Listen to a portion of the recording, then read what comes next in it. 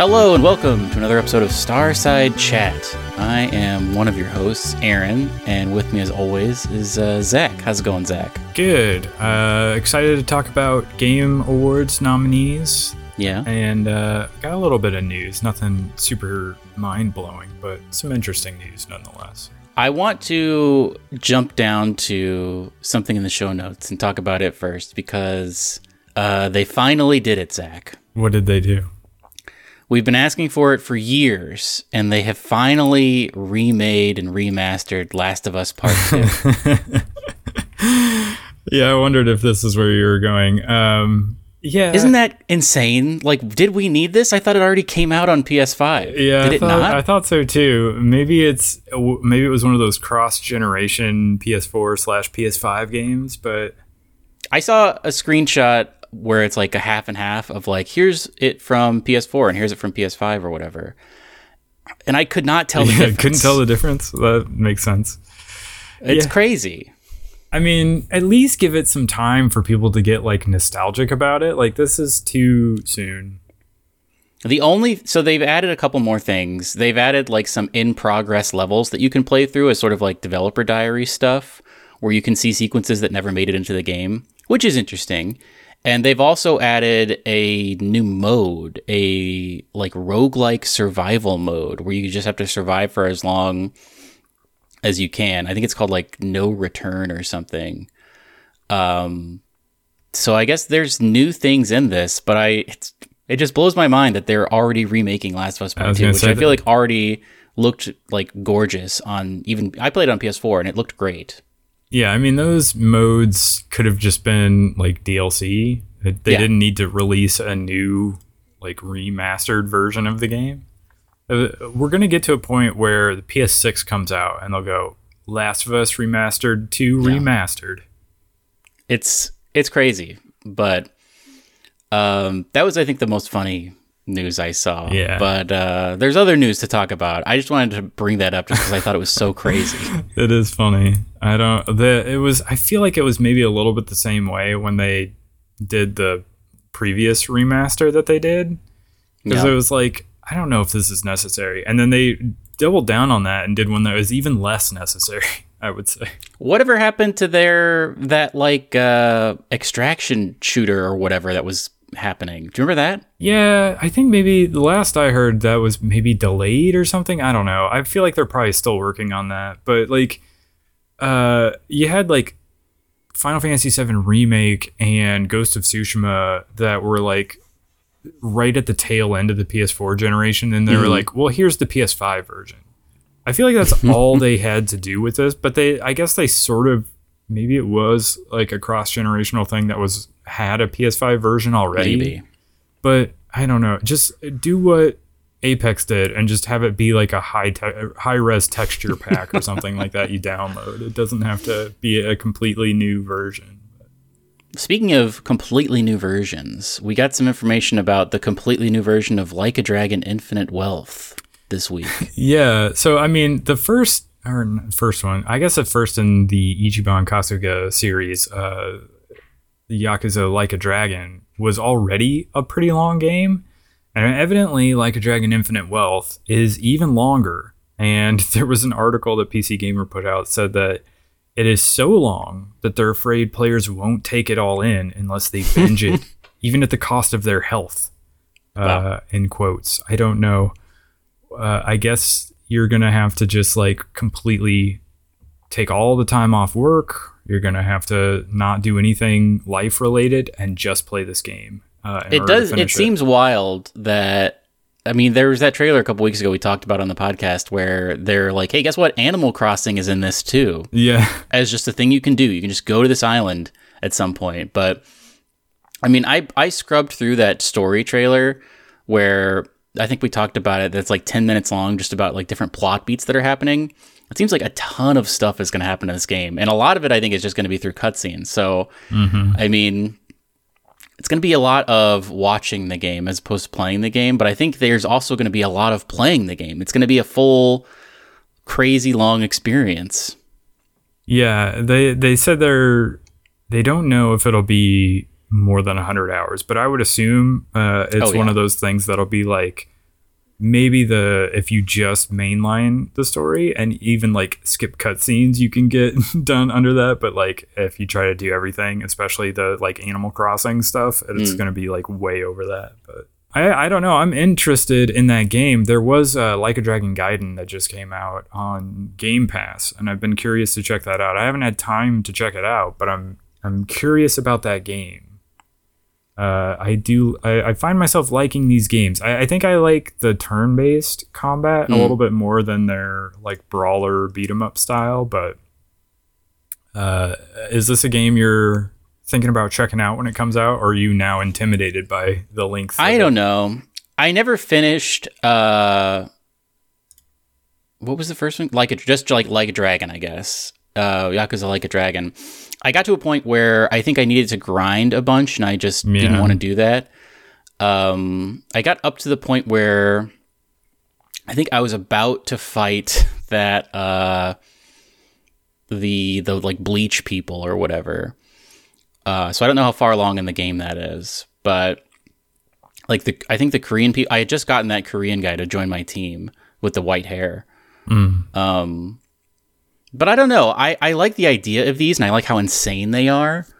But like you, I just don't know if I have time for it. It's such a commitment. So I don't know. I'll watch someone play it for sure, but I don't know if I'm gonna dip my toes in. Also, is it a PS5 exclusive? I don't think so. I mean, the last one wasn't. So I'm pretty sure this will be on everything, but maybe you'd be able to get through it if you could play it portably. And that brings us to the PlayStation Portal, which is out now. And I picked one up. Oh my god. And it's very cool. I have to say, like, in fairness, I've seen a lot of reviews. I watch reviews for this, and the thing that stuck out to me about them is, a lot of people were like, it's a weird device. I don't understand it. And then they would perfectly explain it. And I'd be like, no, it seems like you understand it just fine. I don't know what you're talking about. Now, in fairness, there are some like oversights. Like you cannot use the PS5's like video streaming services on it, which seems weird. What do you mean? Like you can't watch Netflix on it? Yeah. So like if you have Netflix and Amazon Prime and Hulu, it doesn't let you watch them. You can basically only play games. And you're not able to stream the games from PlayStation Plus. So you have to own it. You have to have like a digital or physical copy actually installed on your PS5 to be able to play it. Which that seems like an oversight to me that maybe they could fix in the future. But also it's like, it's so thin because it doesn't have like really much internals. Which is fine because what it's doing is streaming something where your console's doing all the heavy lifting and you're just kind of, as the name suggests, viewing it through a portal basically. But I think that makes it so that you don't have any like actual operating system on the thing that you could use to like browse the PlayStation store to like look for games that you would stream. Now the downside to that, as well as some people have brought up on Reddit, is that if you go to like certain like say you go to a coffee shop or you're at like a hotel, a lot of places will be like, you can use our Wi-Fi, but you have to like opt in through your browser, and this doesn't have a browser because it doesn't have that stuff, so I don't know that you'd be able to use it there. So that's a pretty big oversight. I feel like that maybe they will have to like do some sort of over-the-air update to like add browser support. But like, I feel like Sony doesn't like browser support because I don't know that the PS5 has a browser.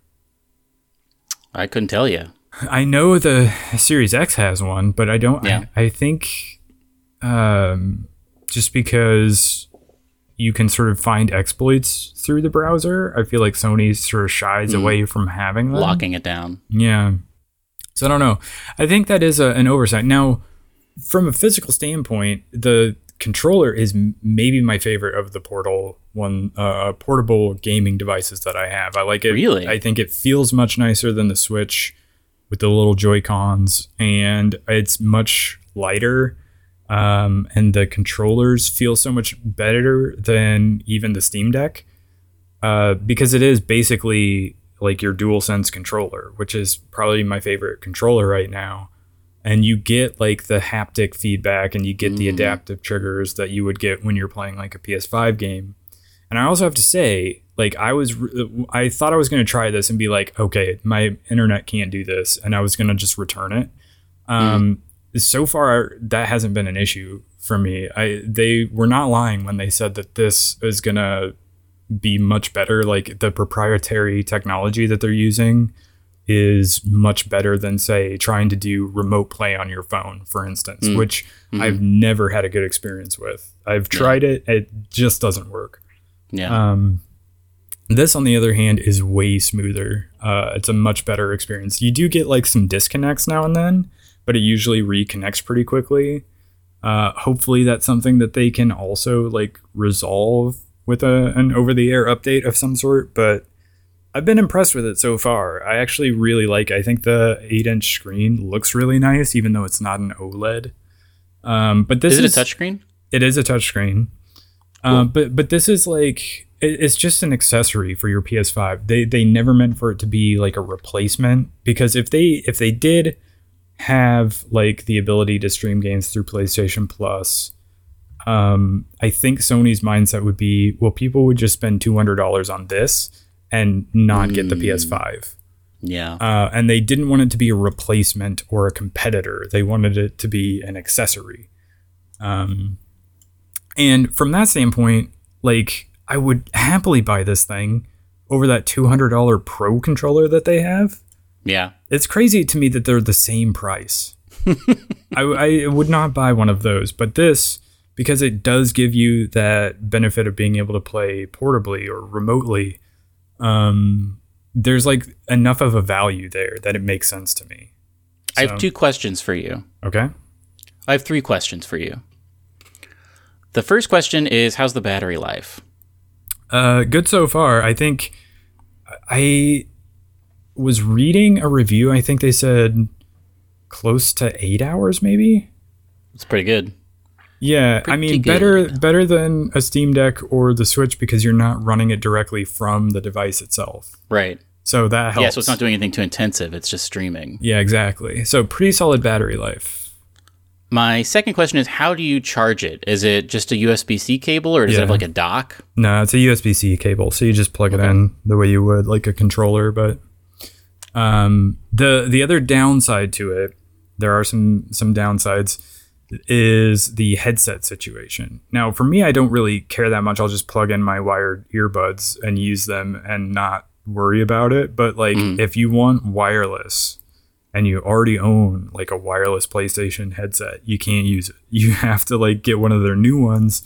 Those special earbuds? Yeah, the special ones that they release that are also crazy expensive. Yeah, I wouldn't do that. Just plug in some wired earbuds. Pick up like, if you don't have any because you've gone all wireless, just pick up like a $15, $20 pair of earbuds and use those. My third question for you, have you installed Apex and checked it out on... I guess you don't need to install it because it's just looking at your PS5. I just have to play it off my PS5. I have not tried that yet. Maybe I will try that today. So what is the interface like? Is it just showing you the PlayStation? Like, can you activate Discord from the PlayStation Portable? Well, so PlayStation is weird in that you can't activate Discord directly from the PS5. Remember, you have to go into your phone. You gotta go to your phone, yeah, and connect via PlayStation as opposed to connecting directly. I wish they would do it the way Xbox does it, where you basically can just tab over and integrated.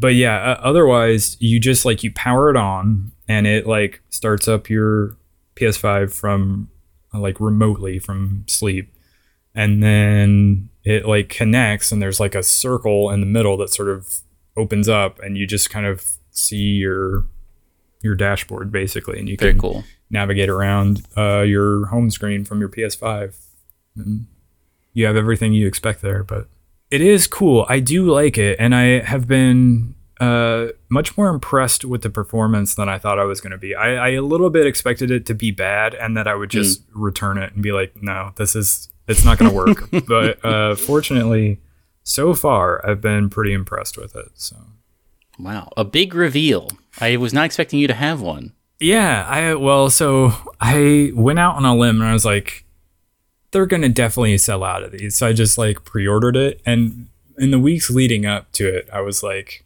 I'm gonna cancel this for sure. Or maybe I'll just wait and then I'll get it and I'll try it, and it's probably not gonna work well and I'll just return it.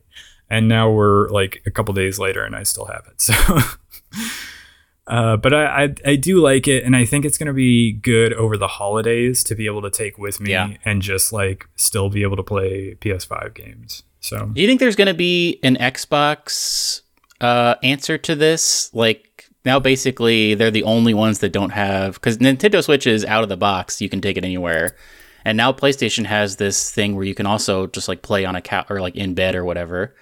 Do you think Xbox is working on something? I mean, they're so into their xCloud stuff, but I feel like I never actually see that. I was gonna say I honestly think that Xbox's answer to that is their xCloud stuff. I kind of don't see them making a competitor portable device. And in fairness, I haven't played much, but I did like maybe a couple of years ago when they added Persona 5 Royal to Game Pass. I wasn't by my Xbox, and so I pulled it up on my phone on Game Pass, and it's one of those that you can play with like the touchscreen. And so I just kind of played through the opening of that, and it was way smoother to play it via xCloud than playing anything on my phone via remote play.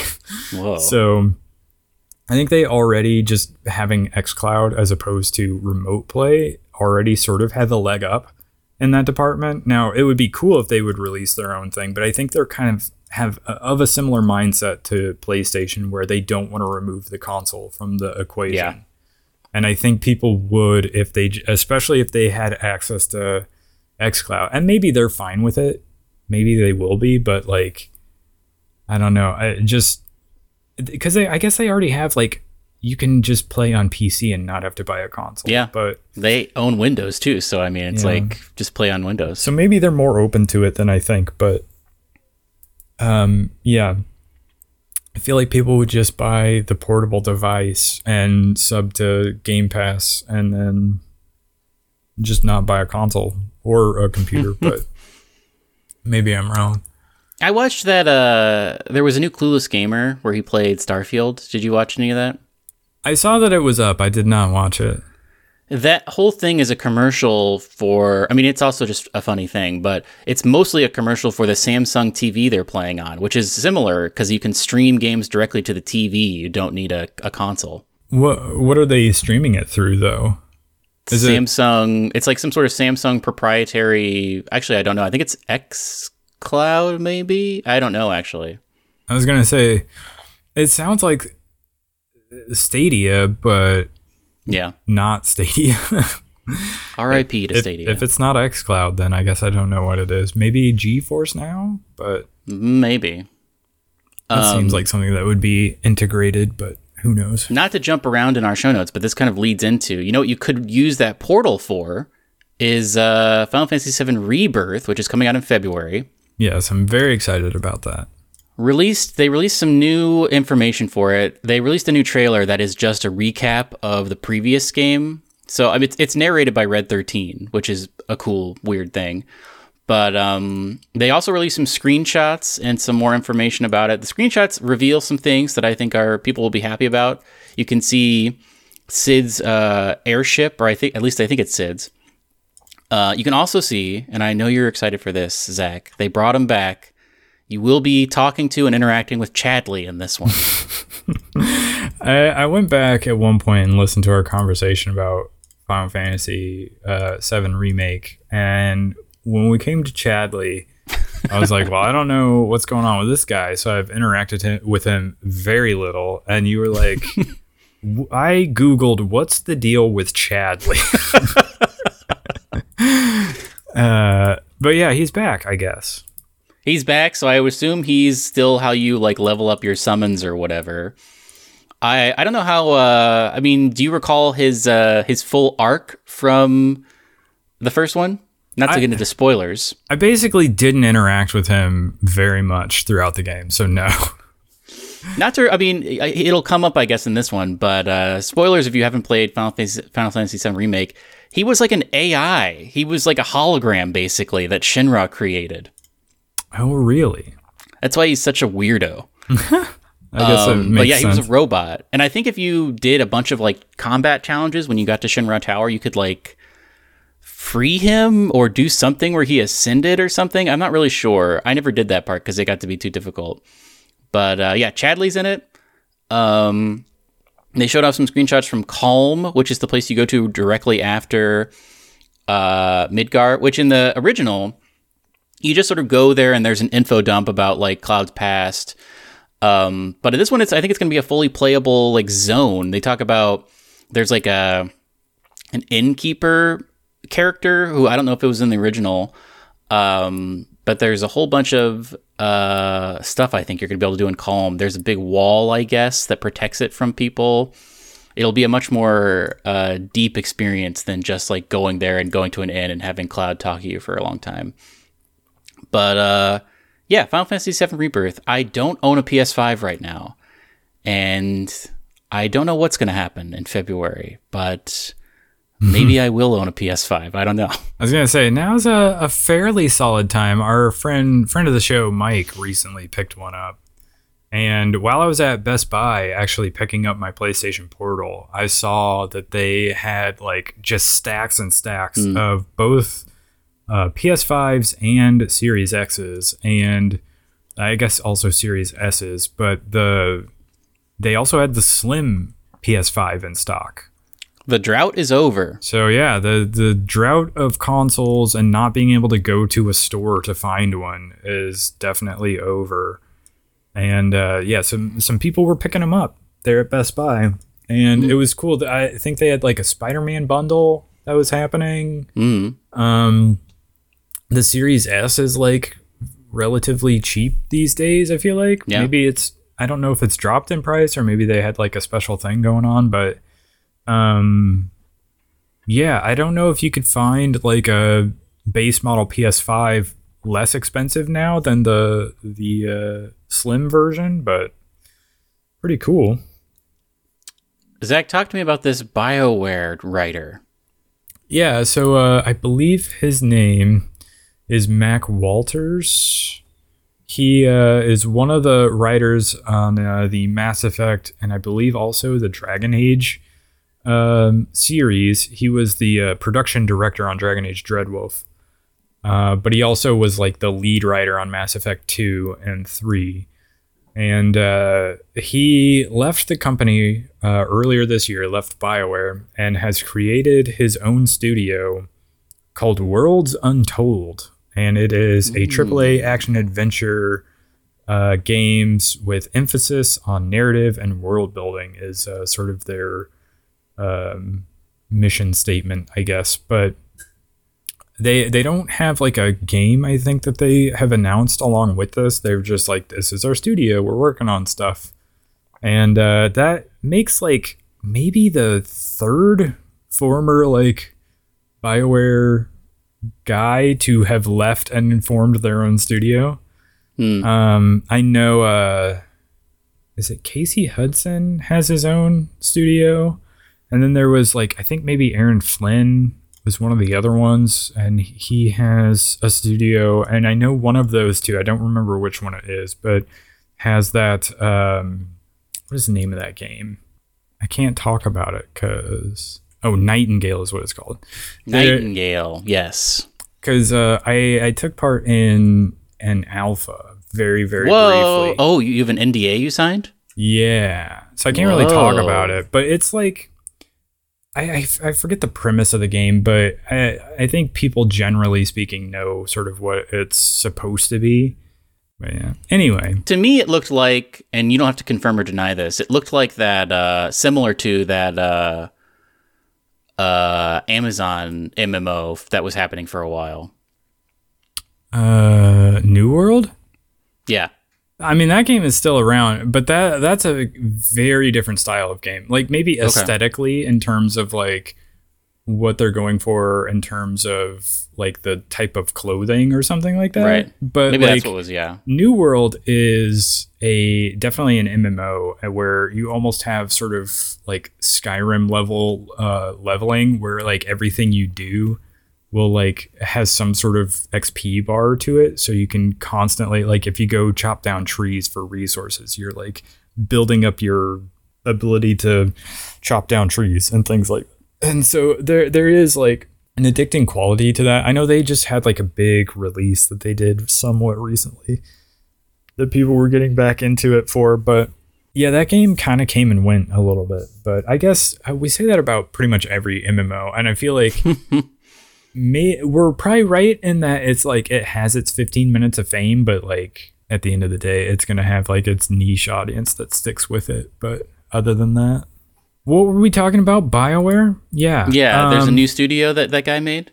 Yeah, I mean, hopefully, it's going to be a long time, but Worlds Untold, just based solely on like the little bit you can glean from like their mission statement and some of the images for like the logo of their studio, maybe a Mass Effect competitor.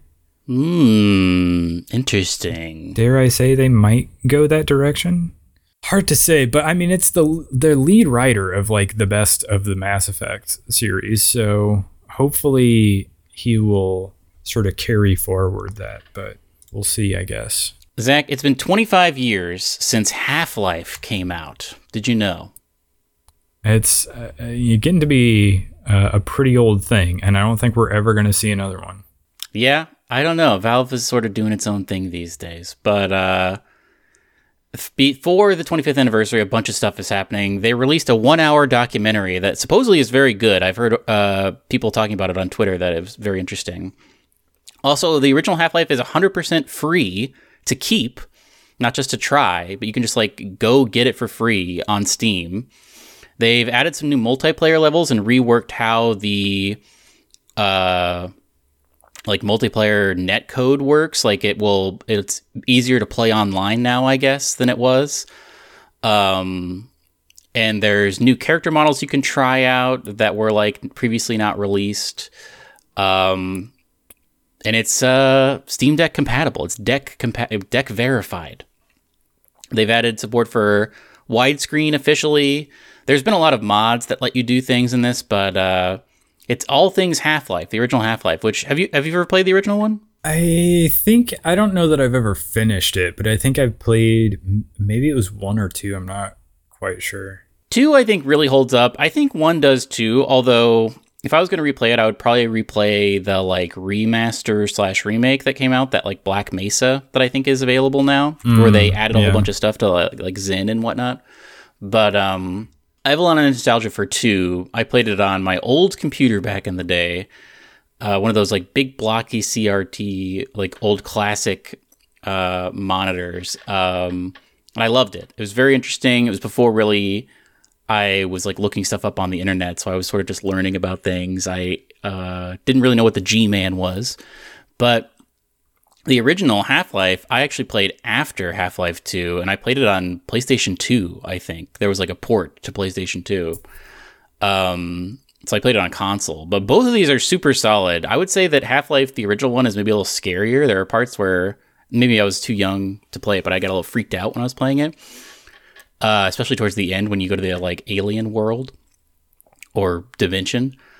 But I think everyone should check this out. I think it's, Half-Life is a seminal work. There was Doom, there was Quake, and then there was Half-Life. It like really iterated on the first-person shooter, and so did Half-Life 2, frankly, with like the physics and stuff. But if you're interested in like old school FPSs, definitely check out Half-Life. You can get it for free right now. Yeah, and it's deck verified, so if you've got a Steam Deck, might as well jump on that.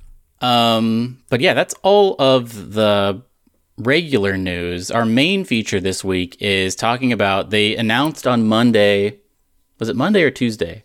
They announced the nominees for the Game Awards this year, which is happening in just a little under 3 weeks. Yeah, so I guess we can just go through these. I don't know if you want to necessarily touch on all of these, but we can go through some of the big ones are the ones we care about. But do we want to start with Game of the Year? Game of the Year is going to be either Alan Wake 2, Baldur's Gate 3, Marvel Spider-Man 2, Resident Evil 4, it's not going to be Resident Evil 4, Super Mario Brothers Wonder, or Tears of the Kingdom.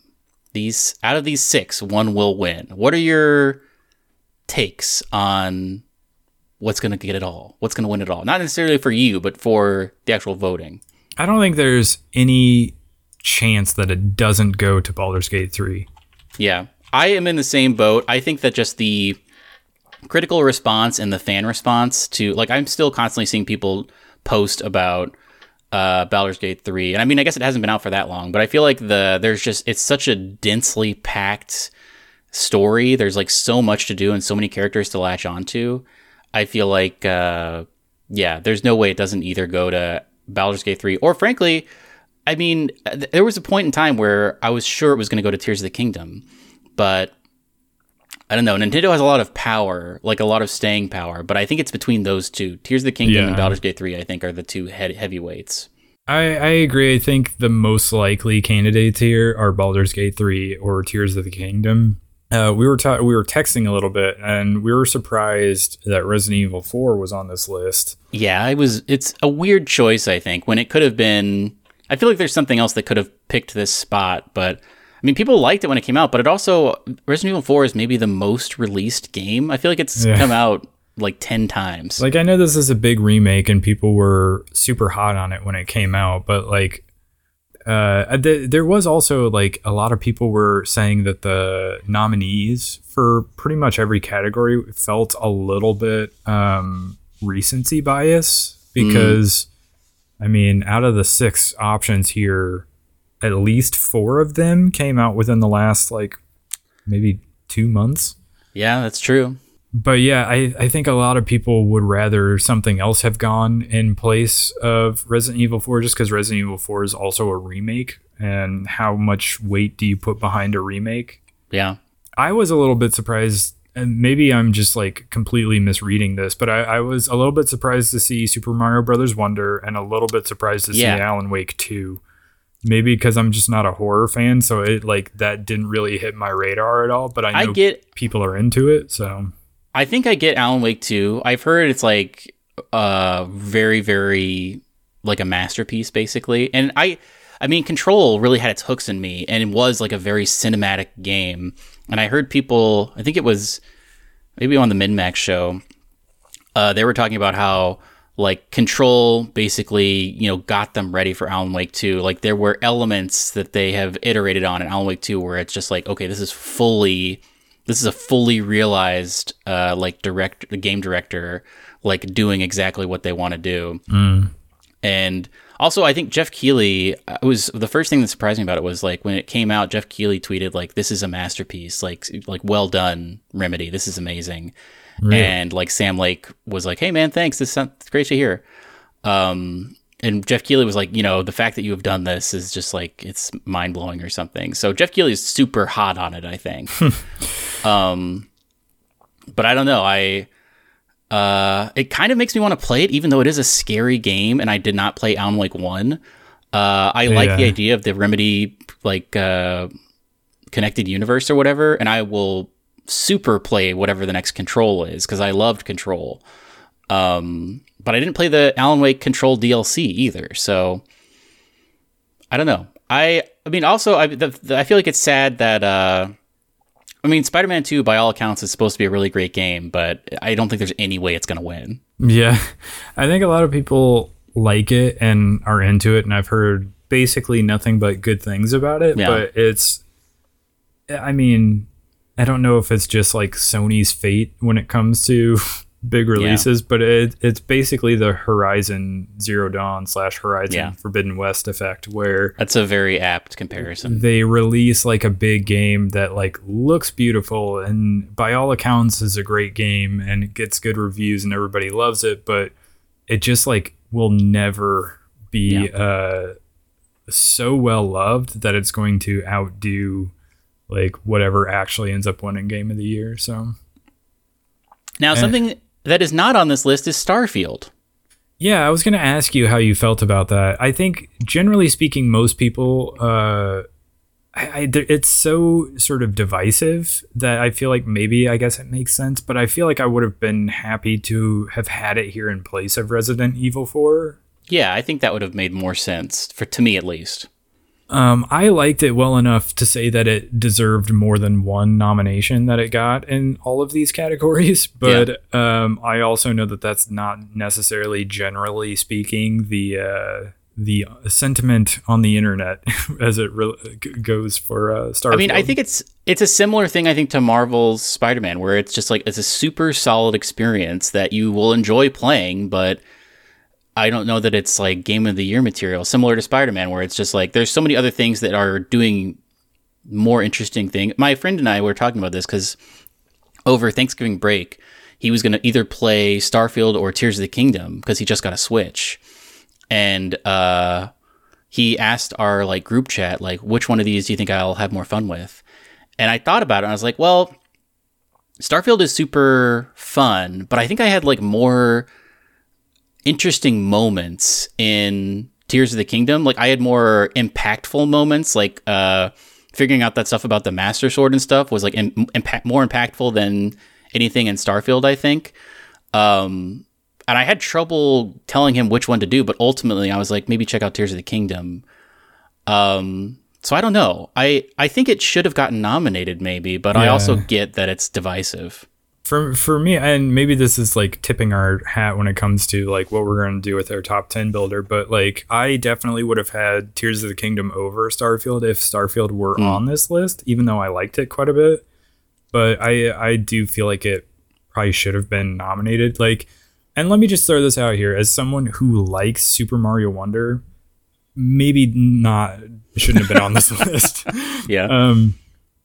And I feel like there are also people who are like, well, like, what about Octopath Traveler 2 or something like that? I mean, this year was such a jam-packed year for games, and that's why I think a little bit some of it is like people saying, well, this is recency bias. Like, why give a nomination to that instead of that? And other Microsoft fans were also pointing out Hi-Fi Rush, but also like Final Fantasy 16 is out there. Why, like, that got, I mean, it did get some nominations for things, but like snubbed a little bit in this category. But I don't know. I think there were other options other than Super Mario Brothers Wonder and Resident Evil 4 that could have filled those slots, and I think more people would have been satisfied. Another thing I saw, because there, let me actually find these. Where's I want to view all. Best indie game, I heard, was a little bit controversial. I have to find it in this grid. Let's see here. Best ongoing. Oh, here we go. Debut indie game. So, well, so there were two independent ones. There was best independent game and best debut independent game. Oh, I didn't realize there were two. Yeah, so there's two categories like back to back, right next to each other. That's yes, like I see it best now. independent and then best debut indie. These seem almost identical to me. I'm looking back and forth at them. I don't know what the difference is, actually. What's the difference? Well, so one is like an independent game that like is the first game that the studio has made, and the other is like just like a really good independent game.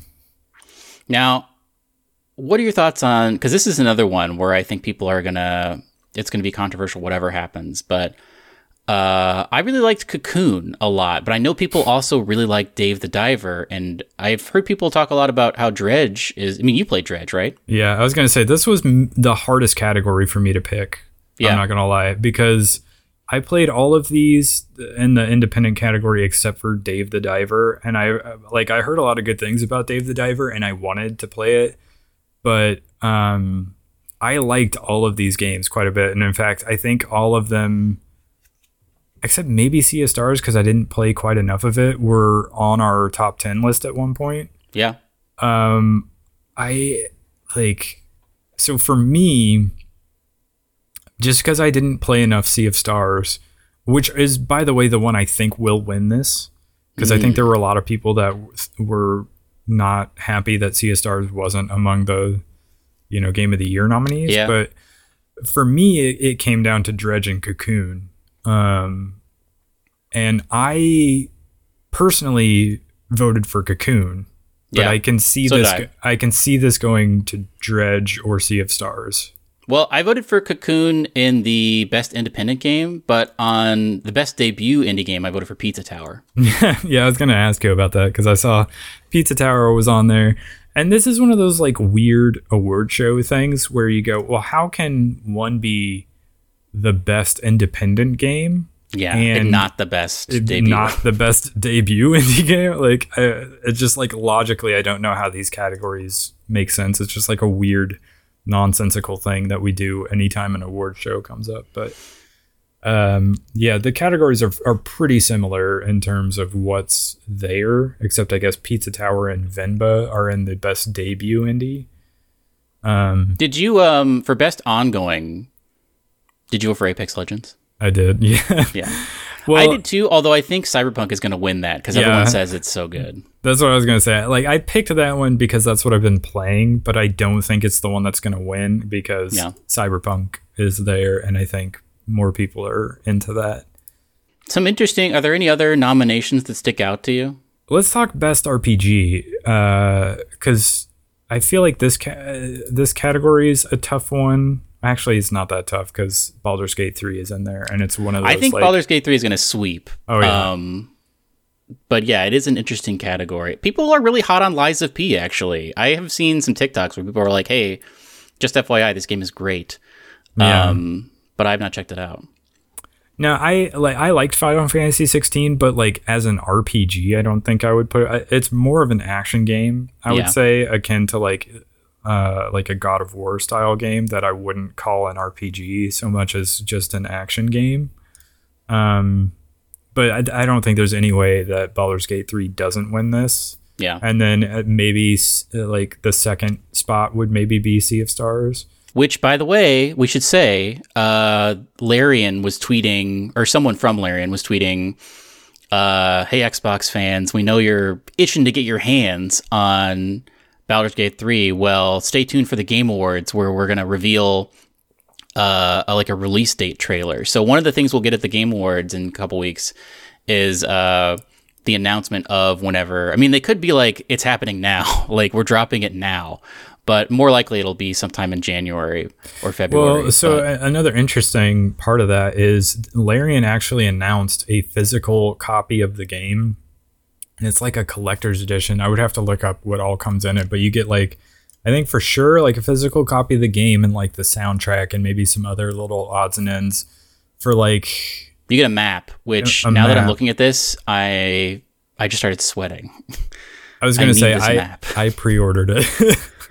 I maybe need to... Did you do it for Xbox or what'd you do it for? Does it matter? I did it for PS5. But that was the interesting thing is that they had a listing for both PS5 and for Xbox. So even though they've not officially announced when it's coming to Xbox, we know it's going to. And this is just like, here's a physical version of it. So you kind of have a physical map. You kind of have the option. But yeah, for like basically a full-on collector's edition of what's very likely the game of the year.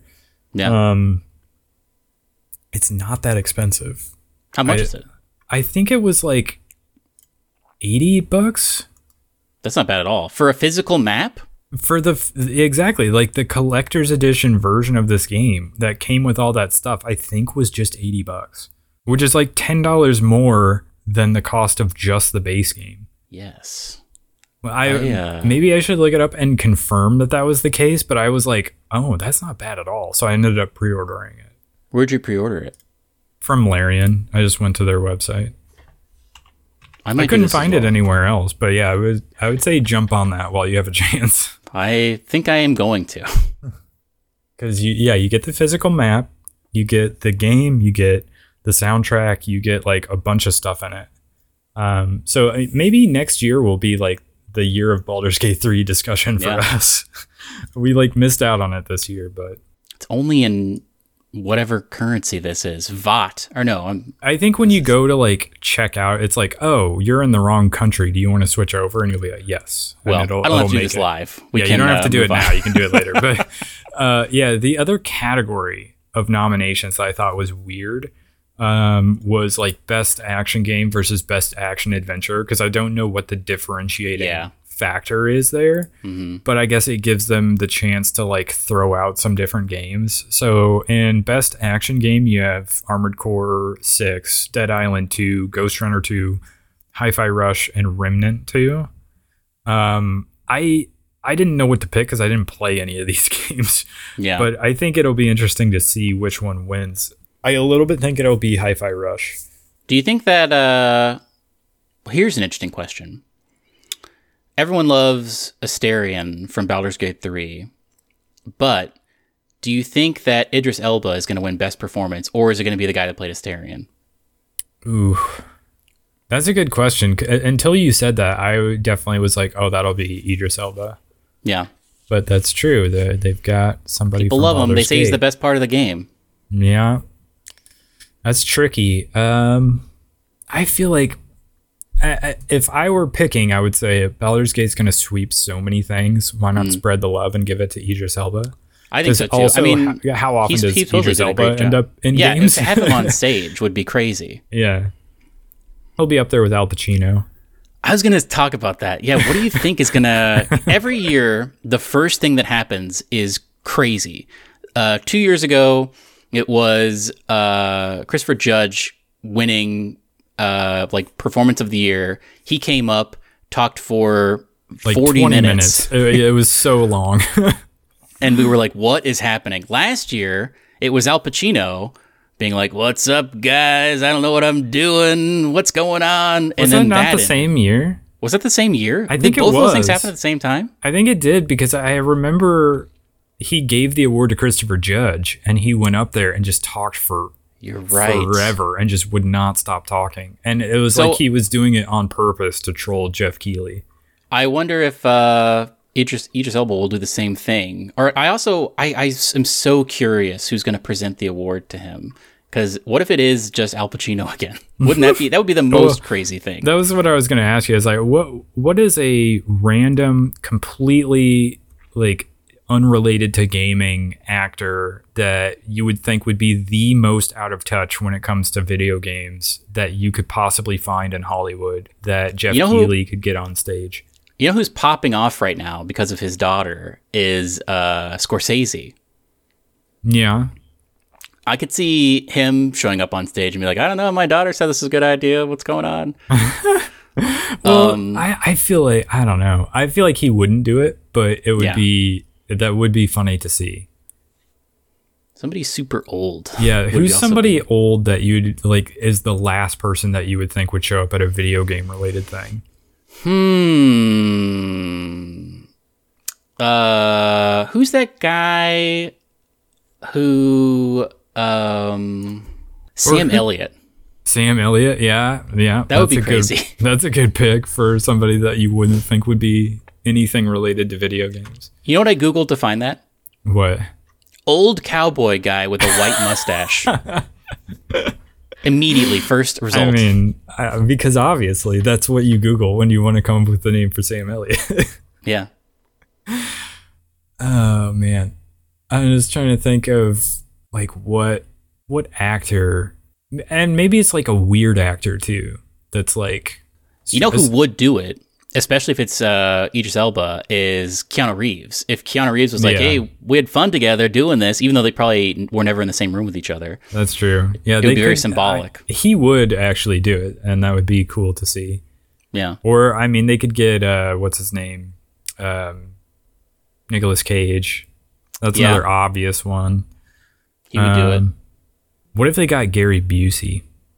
That would almost feel like elder abuse. I sometimes see videos of Gary Busey and I'm like, is he okay? Should people be filming him right now? Yeah, probably not. But it would definitely get the clicks. I'll say that. It would get the clicks, that's for sure.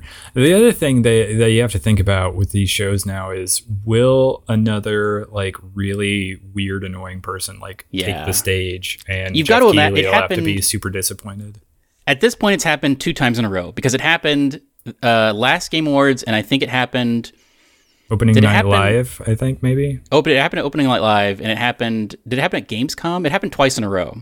Yeah, I don't remember which the two were. I thought it was Game Awards and then Opening Night Live. I think you're right. So it was Bill Clinton Kid, and then it was just a nameless person who rushed the stage and was immediately taken out.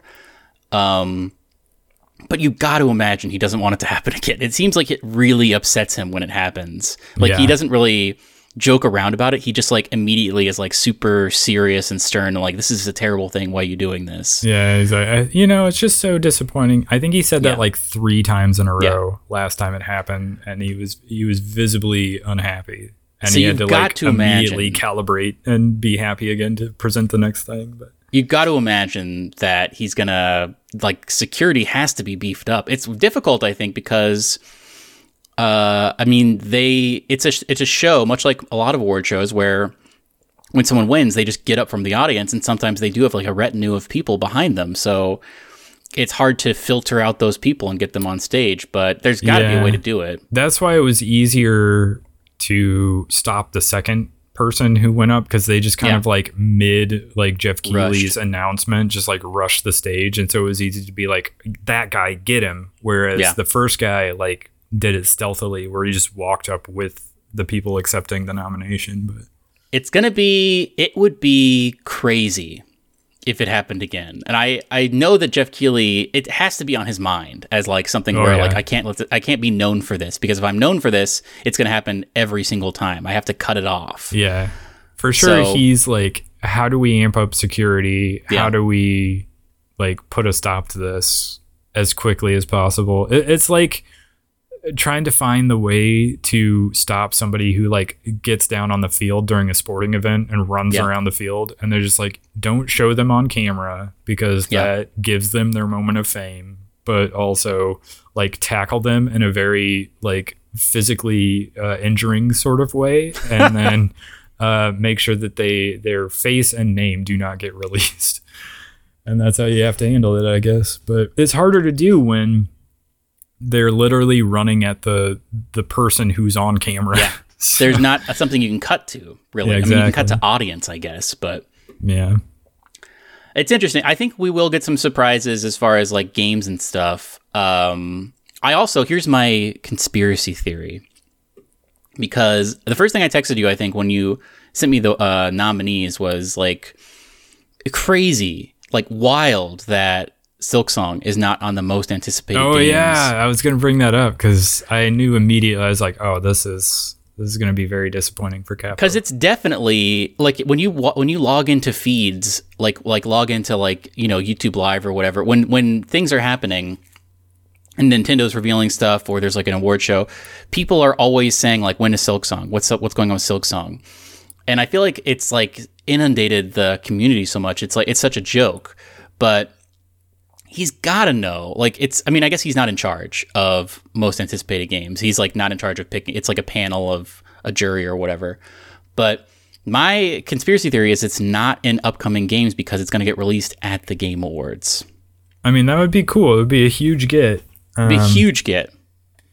But I also a little bit wonder if some of these are based on like, when was the last time a trailer was released for this? And it's a good point. It would have been 2 E3s ago, or fake E3. Yeah, so it's been a hot minute for that game, whereas I think all the rest of these have had a trailer somewhat recently, probably within the last year. So it was 2 E3s ago where they had that Xbox conference where they were like, everything we're showing is going to be released 1 year from now. And eventually Team Cherry was like, hey guys, this is not happening. So don't get excited for like June 14th or whatever. And that was like the last communication we got from them. So I don't know. It's interesting. I don't know why it isn't nominated. It's crazy to me. Like, there were so many last year because like Tears of the Kingdom hadn't come out, Starfield hadn't come out. So there was a lot to pick from. But yeah, I know you can't just have like an infinite list of like everything on here, because then like the voting gets too spread out. Yeah. But also like it's just like a fan thing where you just like let people vote on stuff. So why not, like, why limit the categories the way they have? It seems a little arbitrary to me. I feel like there are a lot of these categories that could have had a lot more things nominated, and But I also think with these award shows, they want it to feel exclusive. They want it to be like, oh, you like the nomination, just getting the nomination means something, you know? Yeah. And so I guess you can't just throw everything out there. But you definitely picked Final Fantasy VII Rebirth, right, for most anticipated in the absence of Silk Song. Yeah, I thought about picking Hades too because I did love Hades, but and I will probably be able to play, even if I don't have a PS5, I'll be able to play Hades. But I did pick Final Fantasy VII Rebirth just because it looks great and I love it. Yeah, I think you played a lot more of the first Hades than I did. I didn't get all the way to 100%, but I did complete 4 or 5 successful runs. I think you need to complete 10 or 12 to get the true ending. Yeah, I never got close to that, so I will probably play Hades too, but I'm definitely looking forward to Final Fantasy VII Rebirth a lot more. So, should we get into what we've been playing or watching, or are there any other closing remarks about the Game Awards? We'll have lots of coverage of it, obviously. I was going to say we'll talk about it after it happens for sure. I do want to bring up Super Mario RPG is out this week, and that is the thing I have played this week. And it is as good as you think it's going to be. If you've played the game at all before, it's this great Super NES era RPG that has that sort of active turn-based combat style where you pick your attack and then you sort of time a button press, and that's been very influential in the world of turn-based RPGs, such that even the Like a Dragon games are doing that. So that's very fun. Oh, and Sea of Stars did that as well. But I just, something about the visuals, something about the music of that, it's very sort of evocative of the 90s era to me. So it's very nostalgic to be playing it, but also the visuals of it are updated and modern and look great, but it still has that old school feel to it. There is an option in the settings to switch to the old classic music, but they do have modernized versions of all the songs in it. So that's great. And I haven't tried it, but I assume that the Super NES controller from Nintendo Online, the wireless one, will work with it. I don't know why it wouldn't, but a great little game. And I played a little last night, making a little bit of progress in that. And it's not a super long game either, so that's nice if you're like me and you don't love the idea of a 90-hour RPG. You can just play this for a solid 15 to 20 hours and you're good. And then speaking of super long RPGs, Persona 5 Tactica did come out this week. That's on Game Pass, and I was going to download it, but it was oh, this is only for Game Pass Ultimate. So I guess there's some games on Game Pass that you have to have the expensive tier to be able to play.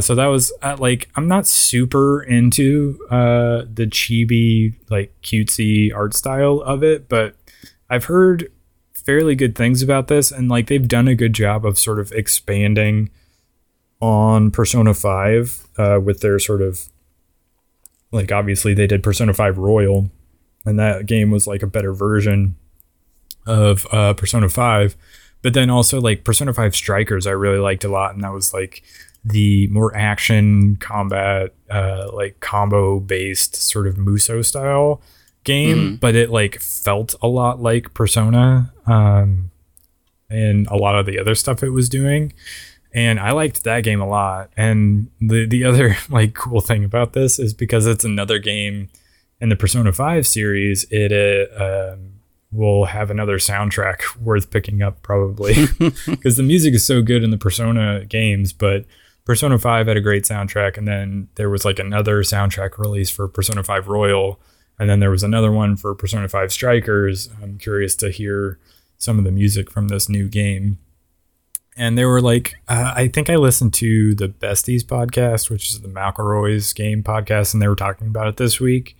And they were talking about how it's, sort of a tactics style game. So it's reminiscent of things like Fire Emblem or even Baldur's Gate, because it's that style of turn-based combat where you're sort of positioning characters and things like that. So, or even like Mario and Rabbids Sparks of Hope or XCOM or something like that. So it's that style of game, and I feel like we've gotten some good ones here over the last year or two. So if you have Game Pass Ultimate, I would say that would be the way to play it. But you do have to have the $15 tier version of Game Pass, apparently, which is a little bit of a bummer. So, but that's all I've been playing this week. What about you? I've been playing Apex. I think we played one time this week together. I didn't get a chance to play this week, so who did I play with? Maybe we have a friend named Andy who I might have popped in with briefly. But still playing it, still great. I'm liking it. Unlocking things, just kind of logging in every day to get enough points to get to the next level of the battle pass. But seems cool. Very excited for that Uprising event that's going to be happening in December. Then the other thing, I don't remember if I talked about this, but I watched that Across the Spider-Verse movie. Did I already talk about this last week? I don't think so. It came on, I think it's on Max now. But I loved Into the Spider-Verse. It was a great movie. And now Across the Spider-Verse released on Max for free. So we watched that. And it was also great. Very excited for the third one. It leaves it at a very interesting point. It's sort of a Back to the Future 2 type of thing where it sort of ends on a huge cliffhanger. And you're kind of waiting for the third one to come out. But does Doc show up and say something Doc shows about their kids? They got to go back. They have to go to the Wild West. But no, it looks it's visually a masterpiece. And we were watching it, and they released a couple different versions of it in theaters because it's like a multiverse thing. But I need to go watch one of those things where they show the differences. But I don't even know if I could tell the differences because like every frame of this movie is like so rich and detailed. I feel like I was missing stuff constantly. Yeah. Just because there's so much to see. That's how I felt watching the first one. But it was great. I loved it. I can't wait for the next one. The culmination of this trilogy, or who knows if there'll be more. But I haven't watched the second thing next, but yesterday as we're recording this, they released Suzume on Crunchyroll, so we can watch it now. I tried to watch it like a month ago, and I couldn't figure out a way to watch it. But Suzume is by the guy that made Your Name and Weathering, that Weathering movie I didn't really like. But Your Name I love. And this one, by all accounts, is supposed to be great. So if you have a Crunchyroll subscription, you can now watch Suzume. I'm going to do it tonight. It's going to be, I think, good. But that's all I've been watching, playing. I don't know if I ever got around to watching Weathering with you. Maybe I was put off by it because you said you didn't like it. But yeah, it's not as like fun as Your Name, and it also, I don't know, the second half of it I found to be a real downer in general, and I didn't super connect with the story as much as I did with Your Name. But everyone says that Suzume is great, so I'm excited to check that out. Well, speaking of like Marvel related stuff, that Variety article I shared last week, there was like they were saying that Marvel's in a little bit of a desperate spot now where they're even considering bringing back like Iron Man and Captain America and some of those heroes they've sort of moved on from. Would that be enough to get you back into those movies?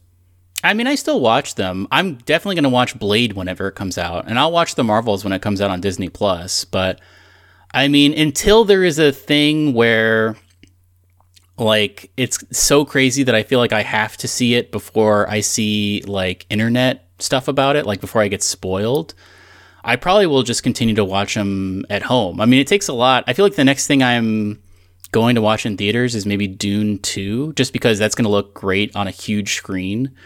But I don't know. I don't know what they would have to do to maybe a full reboot if they were like, we're starting again from zero. I don't know. I had the Marvel's final scene spoiled for me. And I was kind of like, oh, that's interesting. I might check that out if they go forward with it. But I don't know. I think I'm cool with them not doing any more Iron Man, Captain America type of things. Although I would like more Loki. I watched the series finale of Loki, And that was great, but it also left him in sort of a weird place where I think it would be interesting if he interacted with people afterward. So who knows? If he shows up in another movie, I might go check it out in theaters, but I don't know. I don't know. I've lost all interest. So you're our Marvel person now. I'll report back. Okay. Some of the trailers I've seen for recent Marvel stuff has just looked like kind of like CW level stuff that just does not interest me. Did you watch that Madam Web trailer that everyone's kind of dunking on? Yeah, that's kind of the one I was thinking of. I love Adam Scott. I think he's a super cool guy. And I listen to that music podcast with him and Scott Aukerman all the time. So I'm going to check it out for him, but I do think I was watching, I was like, what is happening in this movie? It looks crazy. Well, and that was the thing is I couldn't believe it was actually a movie. I was like, this looks like lame CW teen stuff. And I was like, but if they just like release it as a show meant for teens on like Disney Plus, like, okay, I get it because you're doing like different things for different age groups, whatever. But then it was a movie, and I was like, okay, why does it look so bad? It's Sony. It's like Sony being like, hey, we technically still do Spider-Man stuff. So here's Madam Web. And also, have you seen the trailer for that Kraven movie? No. That looks truly not great. It's also weird because Kraven, I think, is one of the main villains in Spider-Man 2, the PS5 game. Just by coincidence, or I don't know if it's related, but yeah, they just have this weird movie that is just like a villain from Spider-Man who is the main character, which I guess they did with Venom, and people seem to like those Venom movies. But Sony is just like doing everything they can to stay relevant, and it's not super working for them every time. Well, and here's another thing to bring up. As like I am completely out on superheroes at this point. DC is like rebooting everything. Yeah. So stay tuned for that. If you weren't like done with superheroes at this point because MCU has sort of overplayed their hand, there's going to be a whole nother wave of DC movies. So you know what's also crazy about this? So did you watch that thing? This was maybe a year ago, or it seems like forever ago, that where James Gunn was like, "Here's what's happening." No, I didn't watch it. So that movie with Robert Pattinson, The Batman, which I thought was pretty good. Yeah, I thought that was a good movie. That is going to get a sequel, but he is not the new Batman going forward. That is an Elseworlds or whatever type of thing. He's not canonically going to be the new Batman, although he will still exist as a Batman that maybe will have his own series, which is confusing to me, but I guess whatever, everything can be everything now. But I don't know I don't think they've cast the new Batman, whoever that's going to be, but I don't know. Not Ben Affleck? Well, you didn't watch The Flash, did you? No. It's not Ben Affleck anymore. Is he dead? No, he's in a different place. Not to spoil. I mean, do you care about spoilers? No, not at all. At the end, in The Flash, he goes and he hangs out with Michael Keaton, Batman, for a long time, and then he gets back to his own universe, and he's like, "Man, so crazy! I'm finally back in my own universe. I better go talk to Bruce Wayne." And he goes to talk to Bruce Wayne, and it's George Clooney, who was Batman back in the 90s. Yeah, and George Clooney is like, "Why do you think I look weird? I'm just a regular old Bruce Wayne. What's something wrong?" But it's George Clooney. So I guess he's stuck in the wrong universe, maybe? I don't know. Who knows? I don't even think he's going to be Flash anymore. But yeah, it's interesting. These are movies that I would definitely will enjoy checking out on streaming services. But again, yeah, I don't know that it's going to get me to go into the theaters like Dune 2 would, or what's another thing that you would go to the theaters for that might coming out soon? The next Mission Impossible. Yeah, whatever the sequel to. They delayed it, but that was coming out at some point. I guess the sequel to Fast and Furious, whatever that's going to be, because that also left in a huge cliffhanger that is crazy to even describe. But that will be one as well. But yeah, anyway. We should wrap the show up. We're just talking about movies now. Do you have any parting wisdom? You know, IKEA is great. And we were shopping around for couches, and this has possibly been my advice previously, but we did buy a new couch from IKEA recently, and it was super affordable, and it's very modular, and it's got like a thing we can store blankets in and whatnot. But yeah, if you live by an IKEA and you don't have a lot of money, but you want to spruce up your house, check out their furniture, because it's great and it's easy to put together. Don't they have like meatballs there as well? Yeah, they have great Swedish meatballs. They have, I got a long pretzel stick from there that was great, like a Bavarian style pretzel. And they have ices. They have lingonberry ices there as well. Great stuff. Interesting. I wish there was an IKEA near me, but there is not, sadly. Someday. Maybe someday. On that note, go ahead and follow us on YouTube, Instagram, and Twitter at Starside Cafe, and we'll catch you on the next one. Goodbye. Goodbye.